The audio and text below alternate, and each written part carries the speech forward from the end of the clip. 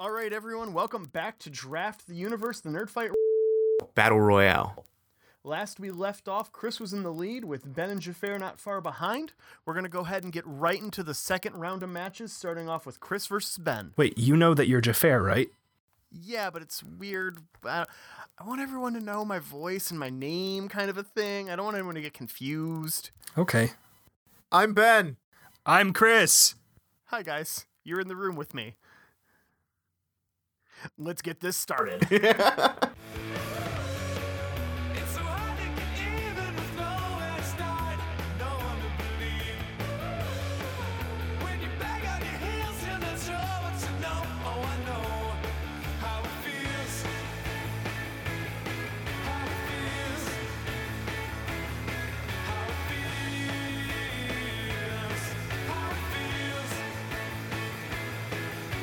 We are in the second round. Round 2. The first match is Chris versus Ben. The first criteria, introduce a brand new sidekick / pet for your superhero. The second criteria, who plays a paladin in D&D because, quote, nothing else feels right. Chris, you have first pick. Sorry, what was the first topic? Introduce a brand new sidekick and or pet for your superhero. Okay. I'm going to go with my man, the Kwisatz Haderach, also known as Mahdi. Also known as Muad'Dib. His name among us, of course, Paul Muad'Dib, Paul Atreides.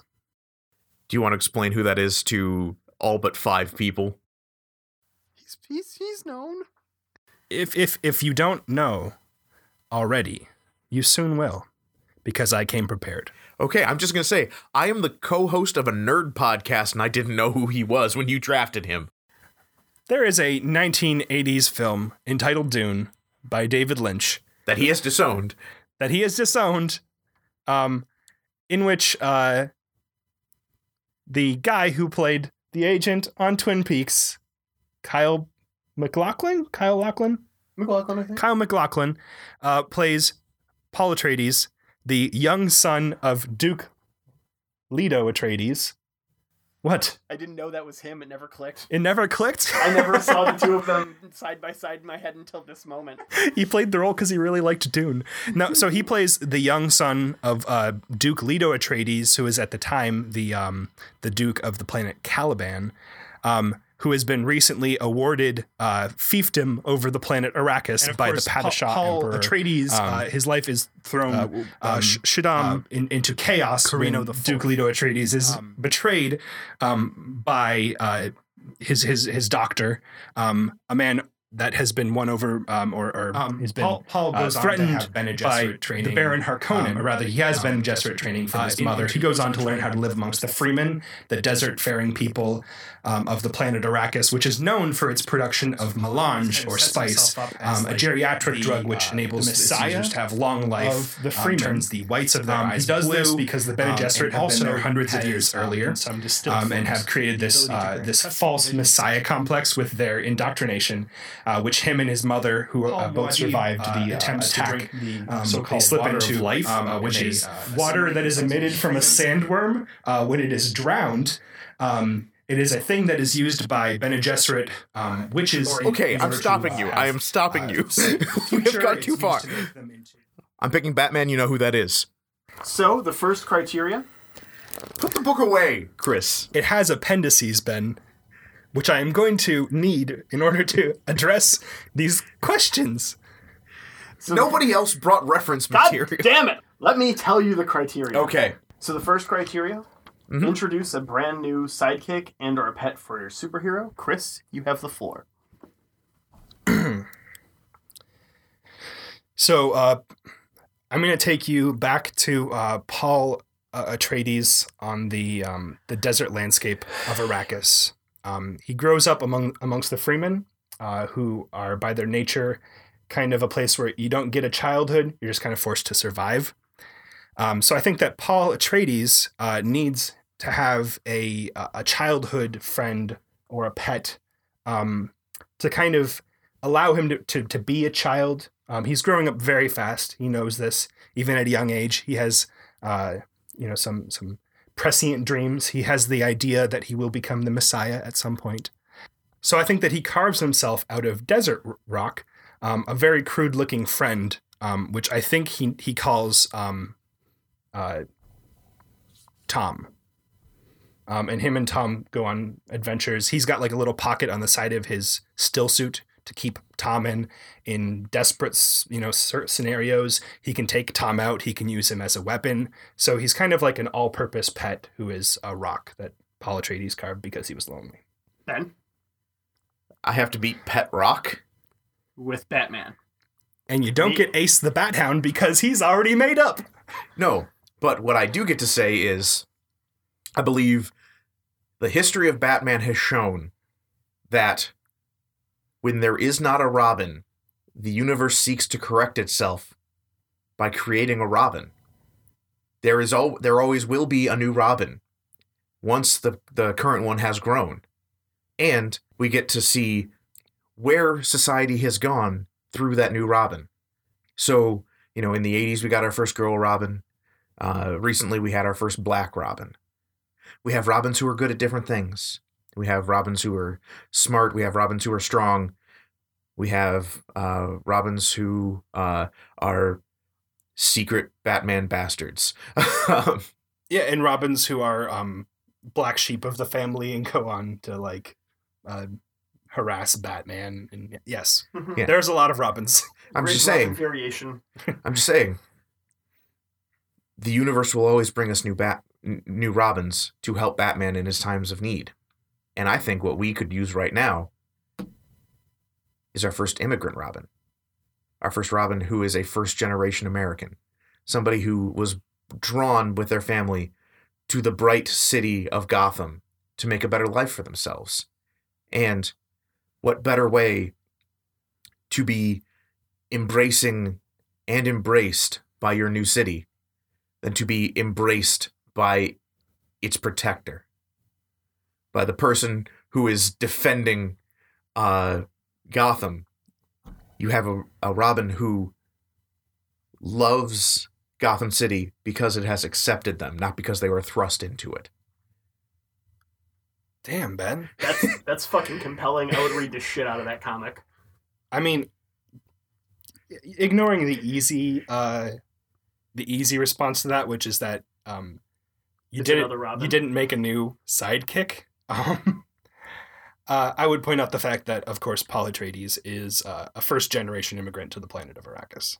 So by definition, his friend Tom is either a stone who's been there since the planet was formed, which brings Paul Atreides some much needed connection with the planet's initial inhabitants. Or if we go by, you have the nationality of your birth mother. I think that Tom, the Desert Stone of Paul Atreides, would himself be an Atreides, and it is a sidekick from a different planet as well. I know we joke sometimes about, oh man, I wish this was a real thing. Ben, your Robin concept, fucking solid. I really wish that was a real thing. I think that is something that would be a very powerful message right now along the lines of the new Miss Marvel. I really appreciate it, and I have to give it the point. Agreed. You'll get no argument from me on that. Just can we be funny? I don't mean I mean we can continue pitching really really great things and be very hopeful about the future. Yeah, but let's be funny. All right, sorry. It's fine. Well, it's just that Paul Atreides has literally a centuries-long jihad with billions of casualties ahead of him, and I'm going to need a little bit of flexibility on this. Oh, yes, and that's what Batman is known for, his flexibility. That would actually be Nightwing, but... That was the joke. Second criteria, who plays a paladin in D&D because, quote, nothing else feels right? Ben, you start. Justice.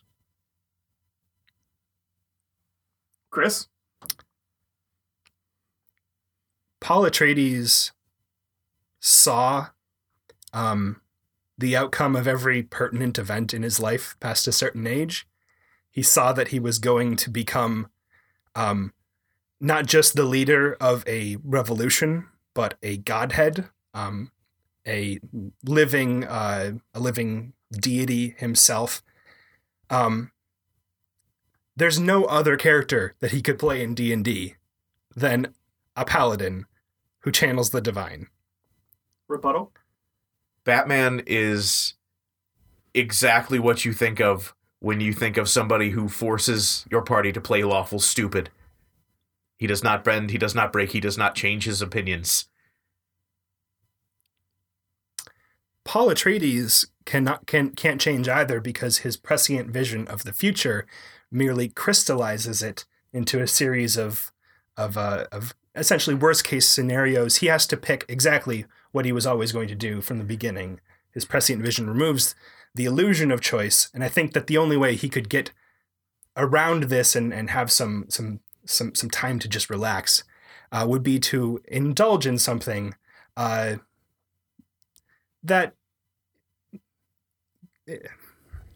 rolling dice. He knows what's going to come up, but he's doing it anyways. That's something that is very hopeful. I feel like I can take this argument and we can simplify it a little bit real quick and find a definitive winner pretty quickly.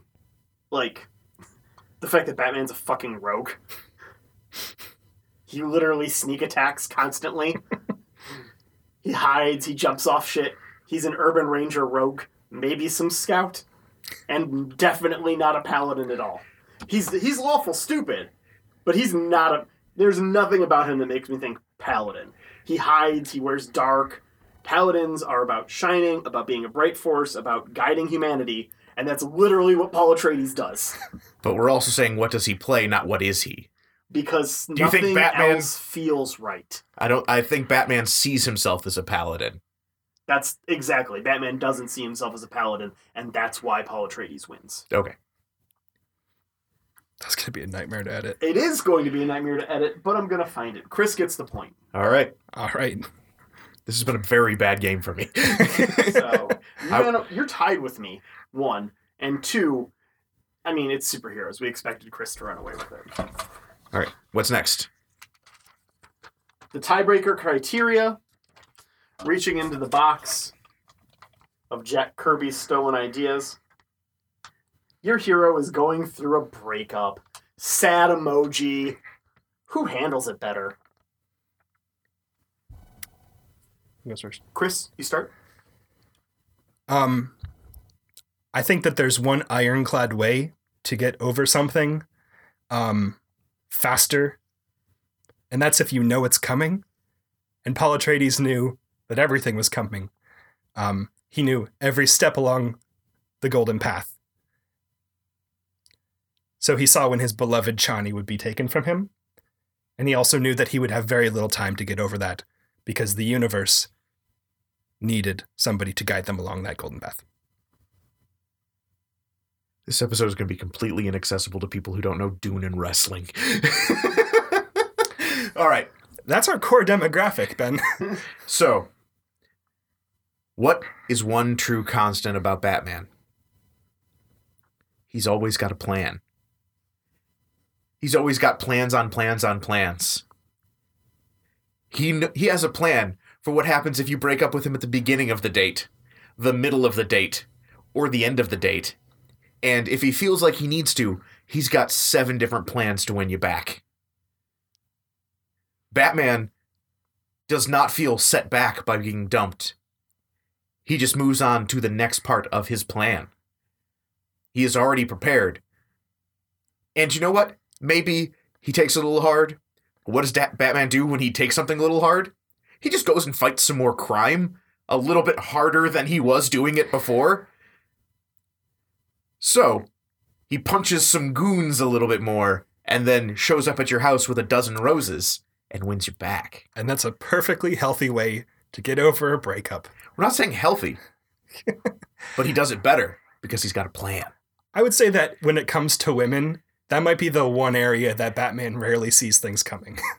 He has a blind spot a mile wide when it comes to women. Talia al Ghul had a son with him that he didn't really see coming. I could go into like issue by issue, but Batman has a blind spot, and it's for the women that he cares about, because at his heart, he is a deeply conflicted person who doesn't believe that he can care about people without getting them hurt. And I think that getting broken up with is only going to sell that idea to yourself even harder. Batman gets broken up with once, he swears off dating. The question is, who handles the breakup better? On the grounds that Batman has a plan to deal with the breakup at any point it comes, and Paul Atreides doesn't handle it because he doesn't need to. Well, he sees it coming, and his plan is part of his prescient vision. Well, yeah, exactly. He knows he doesn't have to handle it because he's already experienced it and everything before and after. So I guess based off your argument, he doesn't handle it rather than him handling it better than anyone. It's kind of like a null. Well, I mean, he really only ever had like one true love, you know? Mm-hmm. Like the Princess Irulan, the daughter of the Padishah Emperor. Okay, I'm gonna stop you with a question real quick, because you are more familiar with the source than I am, Mm-hmm. and I'm not going to do research on this right now. Okay. I have the book. I know you've got, well, there's many books, and at any point in the 1,000-year golden path that Paul Atreides goes down. Well, he sets us upon it. Yes, Leto II takes us. Does he still mourn the loss of his beloved long after her death? Is there even just a passing moment of, man, I wish my girl was here? Who wouldn't? Batman, because he gets over girls like crazy. I think this question got real turned in on itself. I would agree. Point goes to Batman. Ben, with a non-decisive victory, gets 2 points, and Chris gets 1. That's fine. Paul Atreides knew that was going to happen. All right, so now it's you two. Next up is Jafar versus Chris. All right. I have first pick, but let's hear the criteria first. Okay, let's see what you found. Okay. Which hero is more likely to appear in a tabloid expose, and why? And second question, which hero would give a better job interview? Jafar? I'm going to take Deadpool. I'm going to take Batgirl. Babs. Barbara Gordon. All right. Honestly surprised. I would have picked Scott Pilgrim. Scott Pilgrim does not ace the job interview. Neither does Deadpool. We're both going to have to make creative arguments. Yeah. Oh boy, I do not want to be that interviewer. All right, so it's I start. Yep, to you first. So Jafar, tell me about that Deadpool tabloid. All over the front page of the Inquirer, the Globe, every dirty rag around the world. Betty White has sex with Deadpool and dies. Oh. Was this like, was it an accident? It's a fucking tragedy, I can tell you that much. It is a horrible tragedy. Did he do it on purpose? The fourth wall is so flimsy in Deadpool stories that I don't know if this is real or not. I'm sure Ryan Reynolds has an answer for that question. Ryan Reynolds. Mountain Dew. I mean, what's black and white and red all over? Deadpool on the cover of the National Enquirer. Oh, jeez. All right, Chris.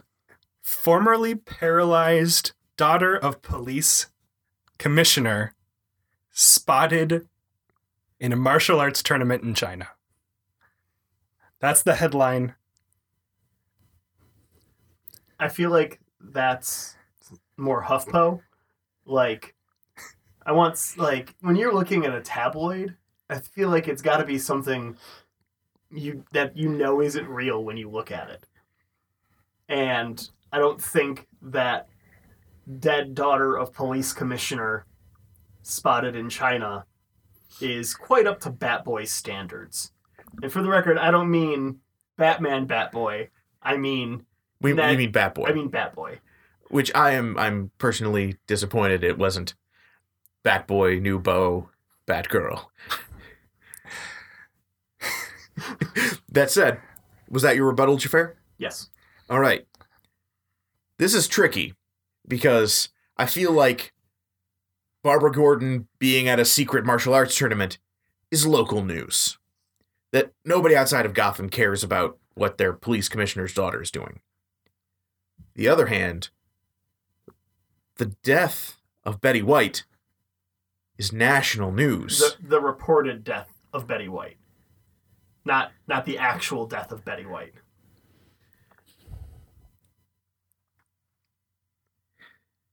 I'm giving this one to Deadpool.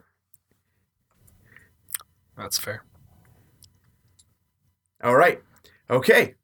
Now this one, I have a feeling I know which way this one's going to go.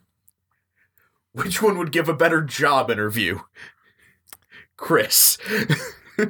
Barbara Gordon has a genius-level intellect. She has formerly worked as a librarian and ran for Congress. She's got an excellent resume.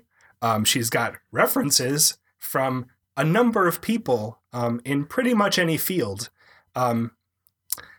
Perhaps she needs a reference from a figure in industry. That would be Lucius Fox.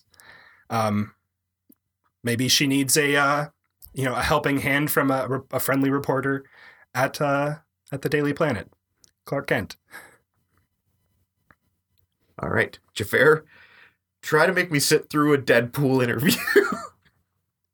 Listen, Deadpool walks in to a job interview. The only job interview Deadpool's going to take is for assassinations, right? You got to remember where you're going. And so Deadpool's going to walk in there with his job interview for an assassination. He's got his street cred. He's got all of his weapons. He walks in with his swords, his AK, the magazine with him fucking Betty White to death. Barbara Gordon has it. Wow. There's no way. Have you seen the man? I was going to say, my rebuttal was going to be, yeah, but he smells an awful lot like burritos. Chimichangas. Thank you. I just wanted to hear you guys say it in unison, and you did. Yeah, that was actually kind of haunting. It's okay. I know when I've been beat. Actually, I almost never know when I've been beat, and that's how bad this is. Also, I believe Deadpool has applied and failed to get into S.H.I.E.L.D. many, many times. All right. He makes it into Xavier School at one point. He's a people person, but he doesn't stick the landing. Okay. For the tiebreaker. Which hero would best survive a 12-hour Black Friday shift at Best Buy? Jafar. You can't kill Deadpool. And the question only says who is going to survive. It makes no mention of the survival of the Black Friday customers. Deadpool is the only man left standing in that bitch after 15 minutes. Okay, so to be clear, I'm not going to pit Batgirl in a killing innocent persons contest against Deadpool. I wouldn't expect you to. So we're going to take it from a couple of different levels. Let's say that Batgirl is on the sales floor. What's on sale? Well, it's this exact list of items. Batgirl has photographic memory, so she knows every item that's on sale. She knows the price of it.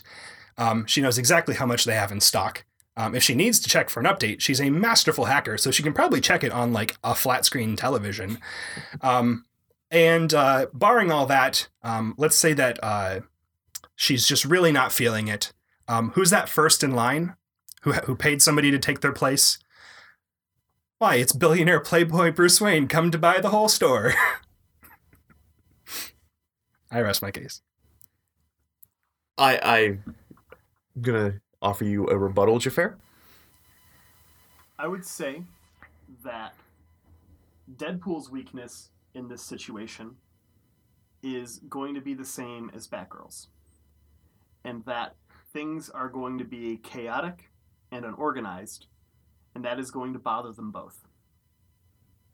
Batgirl is going to attempt to combat this by being extremely prepared, which she will be, by knowing everything that she can about the situation, which she can be, but what she can't be is everywhere at once fixing the shelves as throngs of people make their way through the store and demolish it in the retail hellscape of Black Friday that we have all been firsthand witness to. Deadpool just kills everyone, and the store is, well, spotless isn't the right word, but everything's in the right place. It's a particularly Black Friday. I'm just going to say, I believe you. Deadpool would kill everybody. And then he would have a complete mental breakdown because he realizes he works almost entirely on commission. I'm giving this one to Batgirl, Barbara Gordon. Woohoo! Chris wins a non-decisive victory and gets 2 points. All right. Final showdown. End of round 2. So we find ourselves in an interesting position. Chris is at 8 points and has secured himself a place in the final right now. Ben is at 4 points, and I am at 3. If Ben wins a decisive victory or a victory, he will go on to the finals. If I win a victory, we will tie, because I will get 2 points and he will get 1, and we will both be at 5. And then we see the coin. The coin. If You I have win a to say it. decisive victory, then I go to the finals. So it all comes down to this. All right. All right. Well, let's reach into that big exploitive bag of ideas. Our first question is, which hero would make the best Netflix show? And our second question is, Yes! which superhero would make the worst CW show? Yes, this was my dream. I wrote both these questions. This is I'm so happy right now. I don't care if I win. That's good, because this is a tough... I've got the right answer. You do? You also have the first pick. Bigby Wolf from Fables. Okay. Luke Skywalker. Okay. All right. Which hero would make the best Netflix show? Okay. I'm just going to say this. We're recording this all, of course, in 2007. So this is totally uncharted territory. You know, like, I mean, people Netflix doesn't exist because it's 2007. I don't think Fables has been written. Yeah. Luke Skywalker is only in 3 movies. Mm-hmm. Yep. Okay.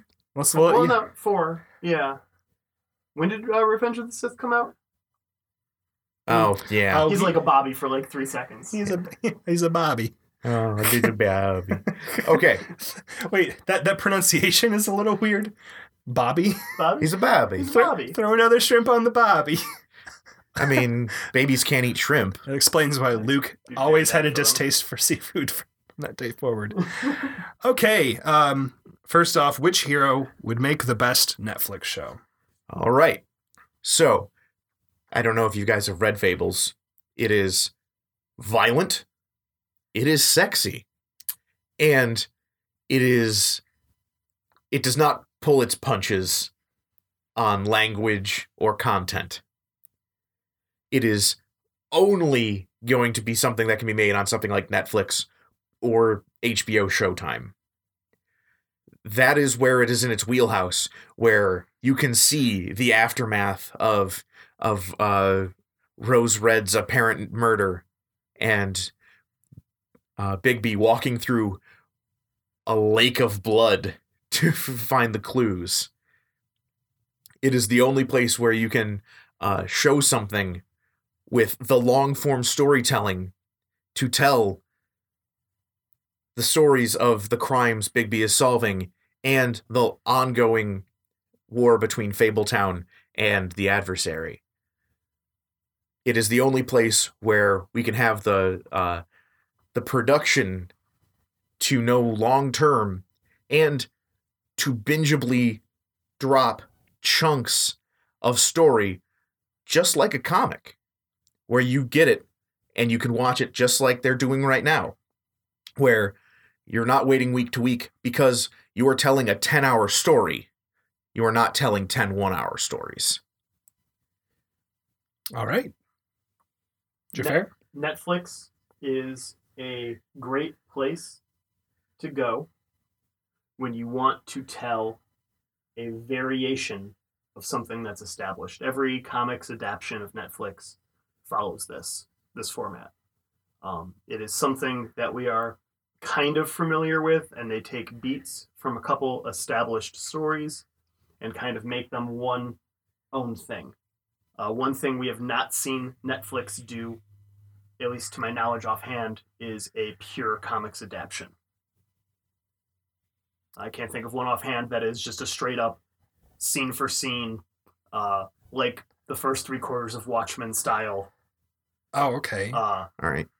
Much like Ben was proposing, just doing the Fable story.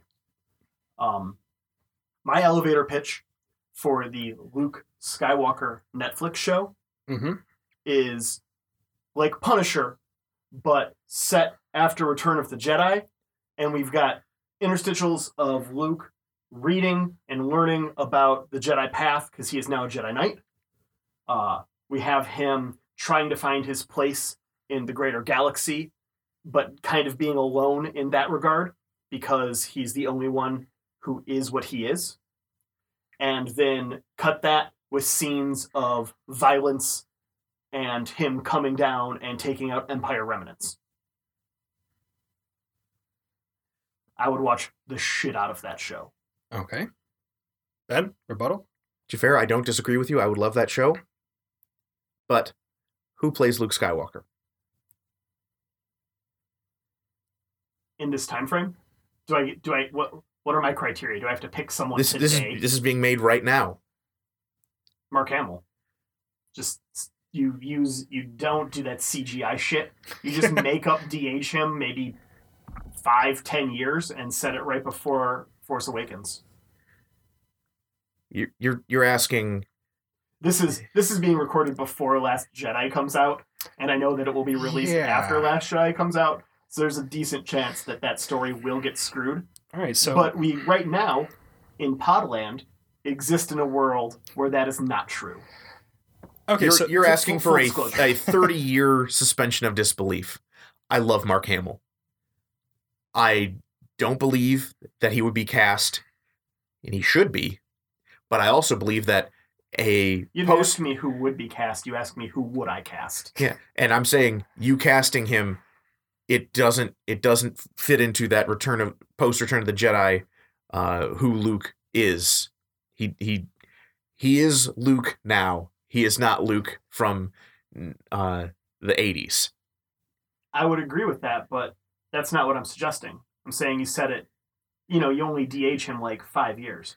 And if you're suggesting that the man who played the Joker and basically defined that role for a generation isn't capable of playing a multifaceted character even at this advanced age, then I sir am offended. That is not what I'm saying. I'm saying he is aged out of playing 5 years after Return of the Jedi Luke Skywalker. No, 5 years before Force Awakens. Let's start back on. That's Okay, time I misunderstood. Sorry. Let's start back on some neutral ground. So you're proposing essentially a prequel series to the newest, at the time of this podcast released, Two Deep trilogy. One Deep trilogy at the time of this release, yeah. No, at the time of the recording. Oh, at the time of recording, One Deep. At the time of release, Two Deep. Man, we should not have recorded this inside the TARDIS. It is 2007. It's 2007. Yeah. I guess my big rebuttal here, we have seen what Netflix can do with a comic book story. We've seen what they can do with larger than life stories that span New York City and then the far upstate and then the fantastical world of the Fables. I think that would be a complete blockbuster success without having all the added strings of dealing with Lucasfilm and Disney.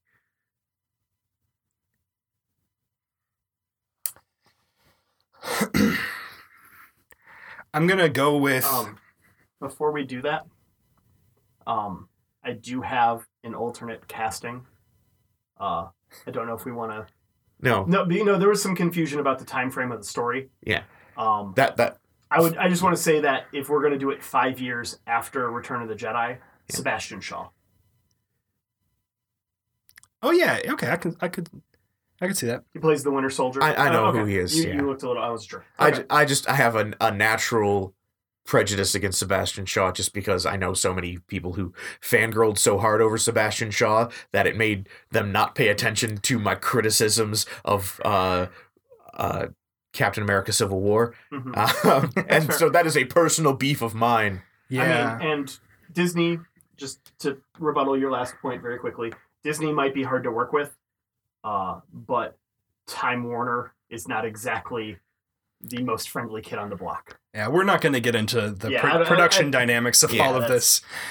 I mean, ultimately, I think that I have to give this to the show that I would best want to see on Netflix. And putting myself in the time frame of both like a superimposed time frame. I'm simultaneously here in 2007 and also in 2018 when this podcast will be released. I think it's a weird joke, man. I think yeah. I've seen at this point 3 Star Wars films.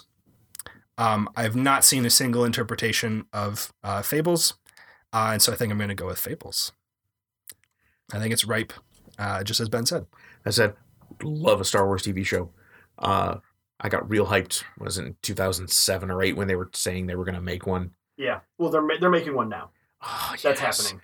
Disney's starting its own streaming service, and there's going to be a streaming Star Wars TV show in about 2 years. Yeah, that was a background point, but I was like, I didn't want to bring it up because it seemed like, mine's fucking happening. Fuck you. Yeah. Well, but also just like Disney would never let Netflix have that. Well, no, they're pulling all their shit for their own streaming Which is service. bullpucky. All right. I mean, Agreed. I think we can speak to the soul of both of these questions very quickly by saying that it's a Netflix-style show, not a show on Netflix. Yeah. Yeah, sure. A Netflix show and a show on Netflix are different things. Yep. Agreed, yes. Yeah. All right. And that applies, of course, for... Which would make the worst CW show? All right, Jafar, you're first. All right, I want you to imagine my favorite... I've got a handful of favorite shitty CW tropes. I want you to imagine my exact same pitch from Netflix, only we're going to take Mark Hamill current day and do it 5 years after Return of the Jedi. We're going to put him in a shitty wig. Oh, no. And we're going to kill off Mara Jade every season. Ben? Whew. That's a I'd tough be one. okay with it because it means we get Mara Jade every season. Now, Wait, who's that? Mara Jade is the Luke Skywalker's wife. Luke Skywalker's wife. I don't- now Legends canon. I was gonna. Yeah. You just ruined my joke. I don't remember her in any of the Lucasfilm approved books. She might be in there. I don't know. I don't read those books. She's not. She's yet. probably still Legends. Yeah. Yeah, she's Just- still Legends. Just like good old Jaina and Jason Solo. But we got Ben. We did get Ben. We got Ben. It's not the Ben we expected, and he's in the wrong family tree. But he's Yeah. still in the right overall family tree, and it's just not what we were really expecting. Okay. Yeah. So, Now for a take from the Ben that we did want. yeah. I'm not forcing you to accept that. So, we have what would be a bad version of Fables already. It's called Once Upon a Time, which I believe everybody agrees started off interesting and has gone decidedly downhill. Now, transpose it from ABC to the CW, cut the budget by a ridiculous amount, and lose the name recognition of any Disney-owned property. And so we're just dealing with public domain fairy tale characters without any of their Disney representations, with weird love triangles, no violence, and no swearing. I think a good way to look at this is to look at what makes a good CW show. Appropriate aged actors, natural hair.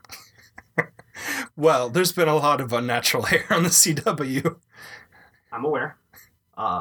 We look for a strong season arc villain that doesn't repeat itself, as opposed to the faceless throngs of the Empire that will constantly be coming for Luke Skywalker. And we look for interesting relationships between the main heroic characters, and Luke Skywalker is a loner, as we've established, according to The Force Awakens at this point. So it'd be the worst. It would just be a miserable hour of television.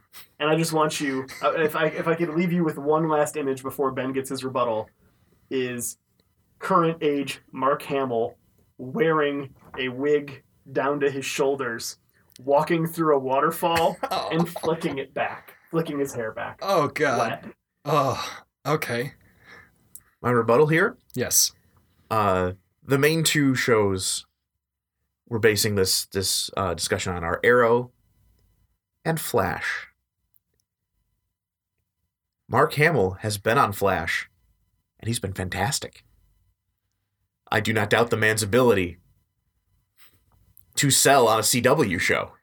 He's done it and repeated it, and he's been fantastic. Playing. No, hold on. Okay. Sorry. we're all We're on the second rebuttal. You don't get a third rebuttal. You are both rebuttaled out. I have one question, Ben. Yes. In general terms, please describe to me the storyline of Fable again. Okay, so it is all the fairy tale characters, well, most of the fairy tale characters we know, living in modern day New York City. The less human ones, like the Three Little Pigs and the bears and such, are up at a farm upstate. Okay. But once you hit a certain point, most of the story starts taking place in the fantastical world of fairy tales. And you have a show without the budget to take place in a land of giant beanstalks and giants. Ben, I think that you're describing to me a show that if I wasn't certain of the title, I wouldn't know wasn't already on the CW and doing well. I do not want to see Mark Hamill in a wig going through that waterfall. Mark Hamill, I'm just going to say it, Mark Hamill was not great looking as a young dude. I never understood his leading man status anyways. He got into a car accident. Yeah, it's a thing. All right, so it goes to Jafar, which I think takes us into, regardless of either person winning, you both go to a tiebreaker? No, if Ben wins this, then we don't go to a tiebreaker. If I win this, we go to a tiebreaker. All right. In my river rat status, apparently. All right. I'm just happy those two got drawn together. I'm glad that happened for you. I'm happy for you right now. I am sad I had to listen to that pitch for a show. Dude, just the hair flick. All right. And I know we've made it when someone makes that gift for us. Yeah, you gave, instead of giving us Sebastian Shaw as Luke Skywalker, you gave us Luke Skywalker with Sebastian Shaw hair. All right, sorry, Chris. God, this is a carnival of horrors. All right, our third and final question. Which hero would you most want to hang out with? Ben, you're first. Okay, so Bigby Wolf, Sheriff of Fabletown, solving crimes, helping run a city of characters you've been hearing about since you were a little kid. Everybody from, the Brothers Grimm, everybody from, the Disney shows. They're all in this fantastical place. And they live a mundane enough life to be relatable, but they also have centuries upon centuries of stories and history and are in the middle of exciting and wonderful things happening where they're, trying to retake their homeland, and they're trying to, solve the issues that come from people who shouldn't like each other having to live in intimate and close proximity. It would never be a dull moment. It would always have something new going on. And what kind of stories do you think the Big Bad Wolf could tell? Because I want to listen to those. This one time, I huffed and I puffed.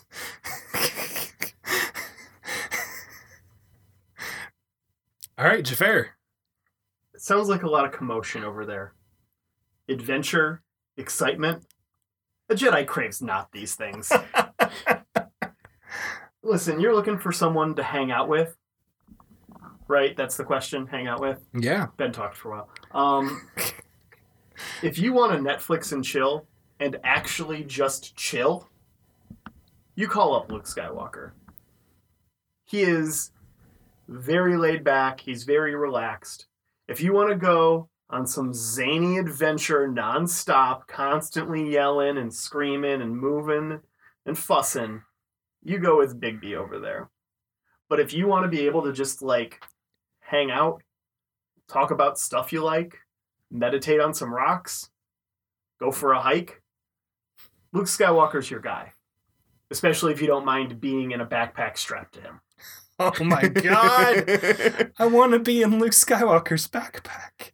I didn't know that about myself until right now. We all do. Ben, rebuttal.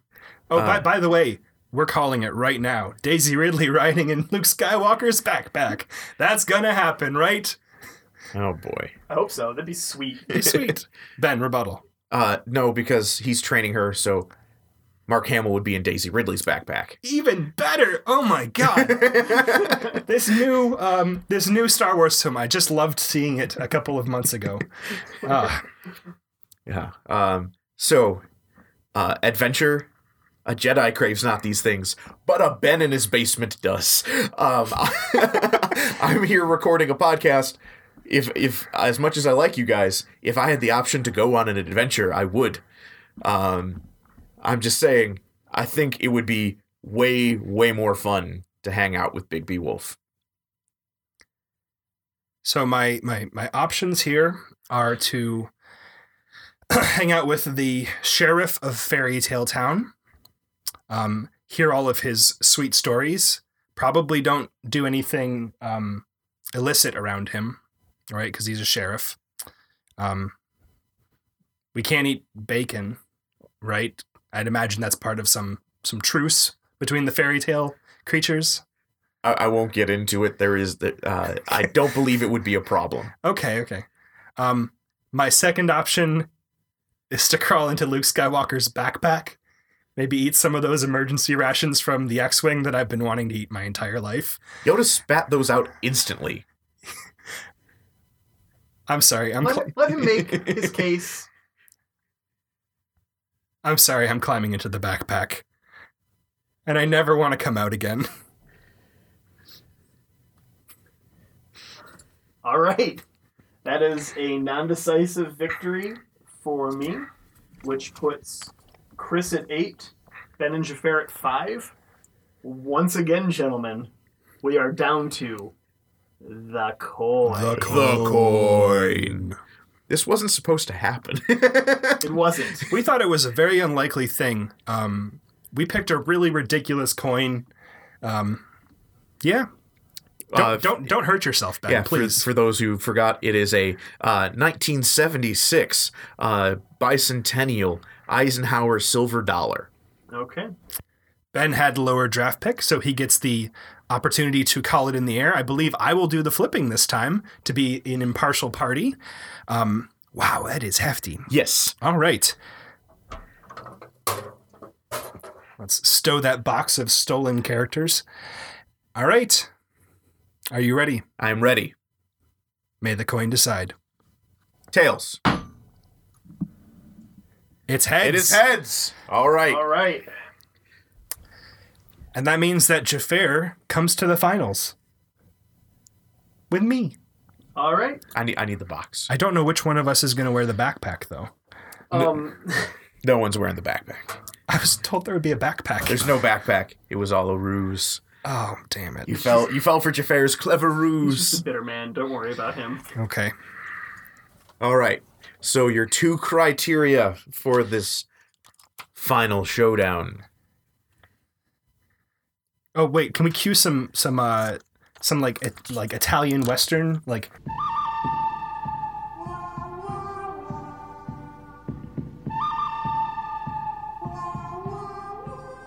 I don't know if we could have drawn anything better for this final showdown.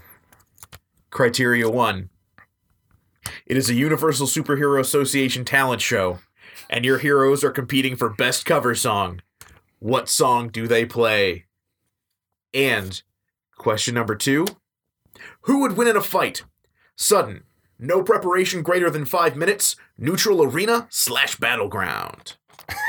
Jesus, are we on a local radio channel now? Okay. All right. So, Chris, you draft first. I'm heading back to the top of the batting order. I'm sending in my boy Nightwing. All right. Jafar. By the way, with all apologies to Scott Pilgrim, who probably would have covered all apologies. He would. Actually, all apologies might be a little bit too mainstream for him. That's fair. He He probably would have covered Scott Pilgrim. yeah, some like Beck B-side. Yeah. But yeah, I just wanted to throw a shout out because I really wanted to throw Scott Pilgrim in, and I'm not going to get a chance. I know. Scott Pilgrim. Yeah. Such a good pick. A Moment of Silence, Scott Pilgrim, unused. Squirrel Girl, unused. Yeah. Yeah. Forever in our hearts. Well, if I'm going to go up against knockoff Batman, I have to go with knockoff Superman, John Cena. Oh, boy. Okay. All right. All right. Okay. It is a Universal Superhero Association talent show, and your heroes are competing for Best Cover Song. What song and who wins? All right. So we're broadcasting remotely, live from Bloodhaven. I want to set the scene. There's a disco ball up on the ceiling, and it's turning. The silver lights are spinning around, and all of a sudden, what's that? The disco ball shatters. It's dark. And then a single spotlight, and now all the points of silver light on the walls around the room are golden. It's coming, reflecting off of Disco Nightwing. The band kicks up, and he starts singing. Well, you can tell by the way I use my walk, I'm a woman's man, no time to talk. Music loud and women warm, been kicked around since I was born. It's alright, it's okay, you can look the other way. We are so getting sued over this. Sorry, I can't. You feel the city breaking. I was about to jump in on some harmonies. Everybody's shaking, and we're staying alive. We're staying alive. As he sings his golden costume. If you don't know this costume, you gotta look it up. It's real. I'm not making it up. His Nightwing costume with golden scales. Like 80s era Teen Titans Nightwing costume. Oh my god. Like Judas Contract. It's so bad. He's singing the Bee Gees, Staying Alive. Live from Bloodhaven. Nightwing. All right, Jafar, what is John Cena singing? This isn't just karaoke. This is a talent show. And John Cena is a talented man. John Cena, wearing a tux, rolls out a piano and plays the Pixies' Where Is My Mind? He breaks it down to 4 chords, rocks it out, and lets it belt. And for Ben, who's looking at me like this is kind of ridiculous, this is a real thing that you can watch on YouTube. If we need to have a copyright break so that you can see it, we will. If you haven't seen it, it is definitely worth seeing. All right, Chris, rebuttal. I mean, you could have seen that, but you didn't turn the TV on that night. You were out shopping, and simultaneously, at the same time of the broadcast, you got mugged. What happened? Nightwing swung in from above and saved you. It was Alfred the whole time, on TV. I feel like I've got my answer because I've judged a few talent shows. I've competed in a few talent shows.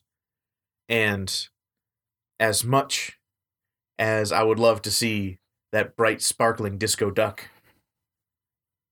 I'm voting for the guy who actually showed up. I'm voting for the guy who's on the stage, not the guy who's teleconferencing in. So John Cena gets my vote. All right. All right. Second. Criteria 2. Don't worry, I think you can get this one back. It's just, I'm like, my rebuttal lost me that? No, your first point where it's streaming in from Bloodhaven. Oh, okay. You lost it on your very first sentence.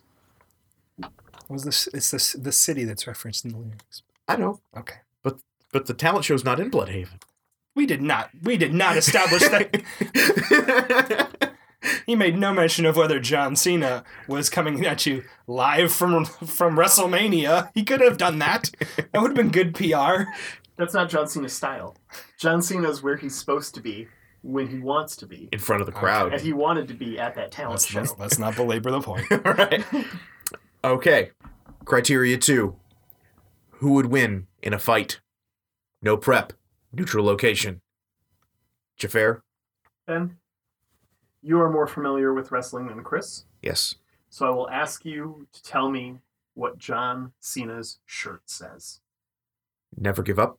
That is correct. Never give up. If John Cena has had one constant in his career, it's "you can't see me." But if he's had two constants in his career, it is never give up. And sure, Nightwing has been trained by Batman. John Cena was trained by Chris Daniels and Fit Finlay, which is not Other wrestlers. other wrestlers. That is not slouching. Okay. Uh, I'm willing to believe you on that one. okay. Fit Finlay is the guy voted most likely to be very scary in a dark alley right after Ken Shamrock. You never want to run into Ken Shamrock in a dark alley. I don't want to run into Ken Shamrock in a brightly lit alley. After that, though, Fit Finlay is a very... Where was the voting for all of this? 538? You don't? Okay, that's fine. John Cena has a track record for winning. With his 19 World Heavyweight titles, 16 recognized by the WWE, even though 2 were in OVW, which they should totally count. I'm going to look to one of John Cena's weaknesses right now in a moment of admittance. John Cena's biggest weakness is Ric Flair's title record. It is the one thing that consistently will hold him back from winning. As long as Nightwing doesn't have a belt, John Cena's walking out of there the champ. And on the off chance Nightwing runs into Brock Lesnar or AJ Styles, which Nightwing might be AJ Styles. I was gonna. Anyways, I would believe that, and if they make a movie, they need to make like an older Nightwing movie. They've got the whole DCEU thing where Batman's old right now. They could totally get away with an old Nightwing movie, and if they don't cast AJ, I'm getting on a tangent. All right. Anyways, Ric Flair's title record. Ric Flair himself says, "I'm a big fan of John, both personally and professionally. I'd be happy if he broke my record." And then off the record, he also admits that he has 23 world titles, so he doesn't give a fuck. Okay. Chris. I mean, you're going to talk about the belt. John Cena is constantly contending for belts after belt. Those belts, they don't do anything. Nightwing has had the belt that he needs since he was Robin. He's got the utility belt with all the gadgets. That is preparation on a belt on his person at all times. He doesn't need the 5 minutes preparation because all of those years of training went into what's available on his person. And if the fight goes longer than 5 minutes, John Cena should be looking at the skyline because Nightwing has his friends coming. Teamwork. Rebuttal? I believe the question was which hero wins in a fight. So we're not asking for who's got the better posse. Nightwing, yeah. Oh, yeah, you calling Batman. Oh, yeah, Batman and Nightwing beat up John Cena. Oh, good job, guys. You outnumbered them. Congratulations. Even though John Cena does have a completely winning record. And I can pull out some statistics on this. Please don't. When he's outnumbered, just to be clear. You answered this question earlier. John Cena puts in an awful lot of time in wrestling. He does. Yeah. How many minutes of preparation do you think go into every wrestling match? At John Cena's level, depending on who he's working with and their level, that being the biggest limiting factor, they're almost entirely improvised. He will get told the outcome before he walks out. Hashtag kayfabe ruined forever. A lot of pro wrestlers do call their matches on the fly. And you can that is a real thing. John Cena's very good at it. Has a strong reputation in the locker room for being one of the better improvisers. John Cena has been in the ring with a ton of pretty dangerous folk. He's won. He's got a winning record, right? Mm-hmm. He's been winning those belts. Nightwing from the beginning has been playing in a much larger and dangerous ring. And, you can have your Brock Lesnar, but Brock Lesnar doesn't beat Bane. You can have your Macho Man Randy Savage, but he's not going to beat the Joker. I'm not making equivalencies here. I don't know. If you'd like to suggest some wrestlers, I can pair up. I'm just really enjoying the thought of Macho Man and Joker going at it right now. Like, fake gun goes off and Macho Man's like dodging it. Oh yeah! Just like cream rises to the top as he punches him in the face. Like, I'm just sorry. Like, there's a part of like 14-year-old me right now that is reveling in a joy I didn't know possible at this age. Ooh, Mega Powers take on the Batman villains. They've kidnapped Miss Elizabeth. Oh no, Miss Elizabeth! This is a little granular. Too okay. much. Yep. Anyway, Chris. Yeah. Nightwing is just, he's always playing for higher stakes than John Cena, and he's always doing it with less preparation. Unless by preparation you mean years and years of training, in which case they're both on this similar kind of playing field. But Nightwing is better. Okay, you guys both brought up some good points. John Cena trained by some legends. Nightwing trained by Batman. John Cena knows where his matches are going to be. Nightwing doesn't. And John Cena isn't used to fighting for keeps. Nightwing knows that if he loses, he dies. I'm giving it to Nightwing. All right, so congratulations, Chris. I won the tie. No, We're tied now. we're tied now. Yep. Sorry. Real quick, you got to get a different host when you do wrestling. Fine. Okay, so we are now tied 1-1. We are taking it to the tie break. And the question is, which hero would deliver the best speech to the UN? All right, which of us is going first? You Chris, you go first. Nightwing has a couple of things working for him in this situation. First and foremost, he is himself genius level intellect. That's not really that uncommon amongst Batman's sidekicks. Former and active sidekicks. He's also got Alfred's training from a very young age, both in classic rhetoric and debate and in acting, and how to connect with people on an emotional level and deliver a performance. He has experience, and he has a friend to bounce his ideas off. Before he heads in there, he's going to check in with Barbara Gordon, who ran for Congress. He's going to walk into the UN as essentially the anointed heir of Batman, one of humanity's greatest defenders. And when he walks into a room, people are going to take him seriously. All right. Mhm. Jafar? patriotism. There's a word that's thrown around a lot. It inspires passionate debate. It's worn like a badge of honor, and with good reason, because it means love and devotion for one's country. Love? For a word designed to unite, it can also be pretty divisive. See, there's more to patriotism than flag-sequined onesies and rodeos and quadruple cheeseburgers. Patriotism is love for a country, not just pride in it. But what really makes up this country of ours? What is it we love? It's more than just a huge rock full of animals like cougars and eagles, right? It's the people. Do me a favor. Close your eyes for a second. I want to try something out. Picture the average U.S. citizen. Think about it. How old are they? What's their hair like? How much can they bench? You got one? Okay. So chances are, the person you're picturing right now looks a little different than the real average American. There are 319 million United States citizens. 51% are female. So first off, average American is a woman. Cool, huh? Is that what you pictured? 54 million are Latinos, 40 million are senior citizens, 27 million are disabled, 18 million are Asian. That's more people in the US than play football or baseball combined. 9 million are lesbian, gay, bi, transgender, more than the entire amount of people that live in the state of Virginia.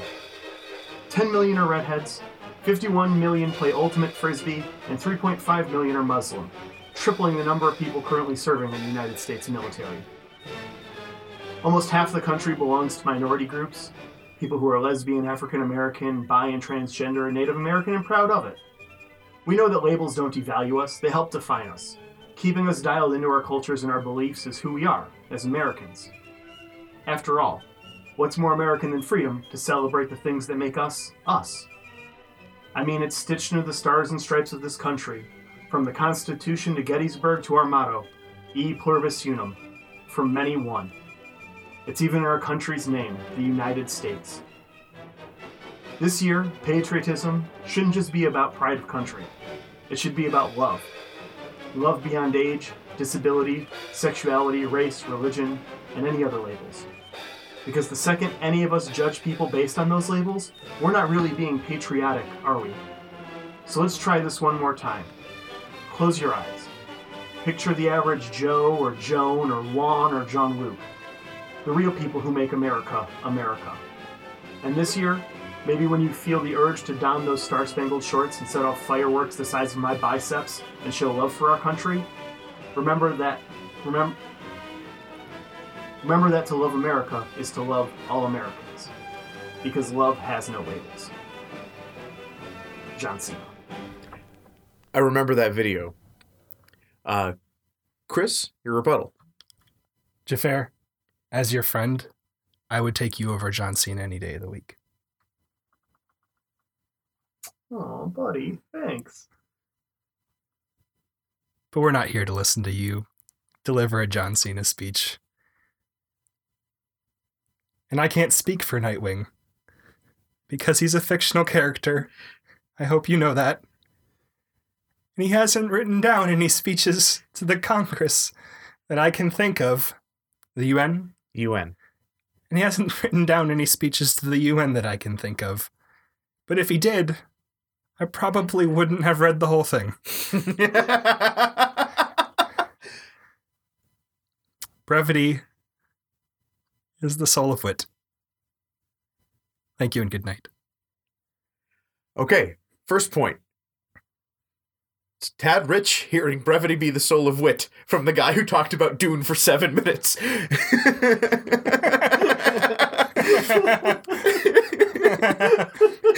Fair's fair. You outdid his bit, but okay. I love that speech. I love that YouTube video. I very much enjoyed it when he released it. I think my turn here is you read a John Cena speech. You didn't tell me what he would talk about at the UN. That is an America speech. If he was in front of Congress, would have been great. I believe Chris mentioned what Nightwing would talk about to the UN. Is talking about unifying people solely an American issue? Did I miss the meaning of that? No, but he talks about stars and stripes shorts and setting off fireworks for the 4th of July. He frames a conversation around the 4th of July. Fireworks the size of his biceps. I know. Actually, I really want to see those are good fireworks. That's big old fireworks. Can we get a quick fact check in? How big are them guns? I can. I'm surprised you don't have that written down in your notes. We'll put it in. We'll put it in post. Boring statistics on my notes. Yeah, we'll put it in post. Jafar will whisper it lovingly into a microphone. But I'm going to say Nightwing gives the better speech to the UN. Oh, thank you. Excellently fought, sir. Well done. Well done. All right. Good game, everyone. So that finishes. Chris is our winner. Woohoo! Javert, myself, I'm in second place, so I'll be able to pick next topic. And Ben is in third. Yep. So I get first pick next time. All right. I get to pick the topic for the next draft. All right, drum roll. And I've got something in mind already. Give me that drum roll. No, we'll put it in post, guys. Come on. 90s action films. Oh, yeah. Yep. All right. Everyone, this has been Draft the Universe. We'll see you again next time. Many thanks to the Kickstand Band for our theme song, How It Feels. Check them out at Bandcamp or wherever you find your music. And if you have any suggestions for future criteria or topics for us to debate, shoot us an email at drafttheuniverse@gmail.com. And be sure to follow us on Twitter at DraftTheVerse and join the discussion. Bye.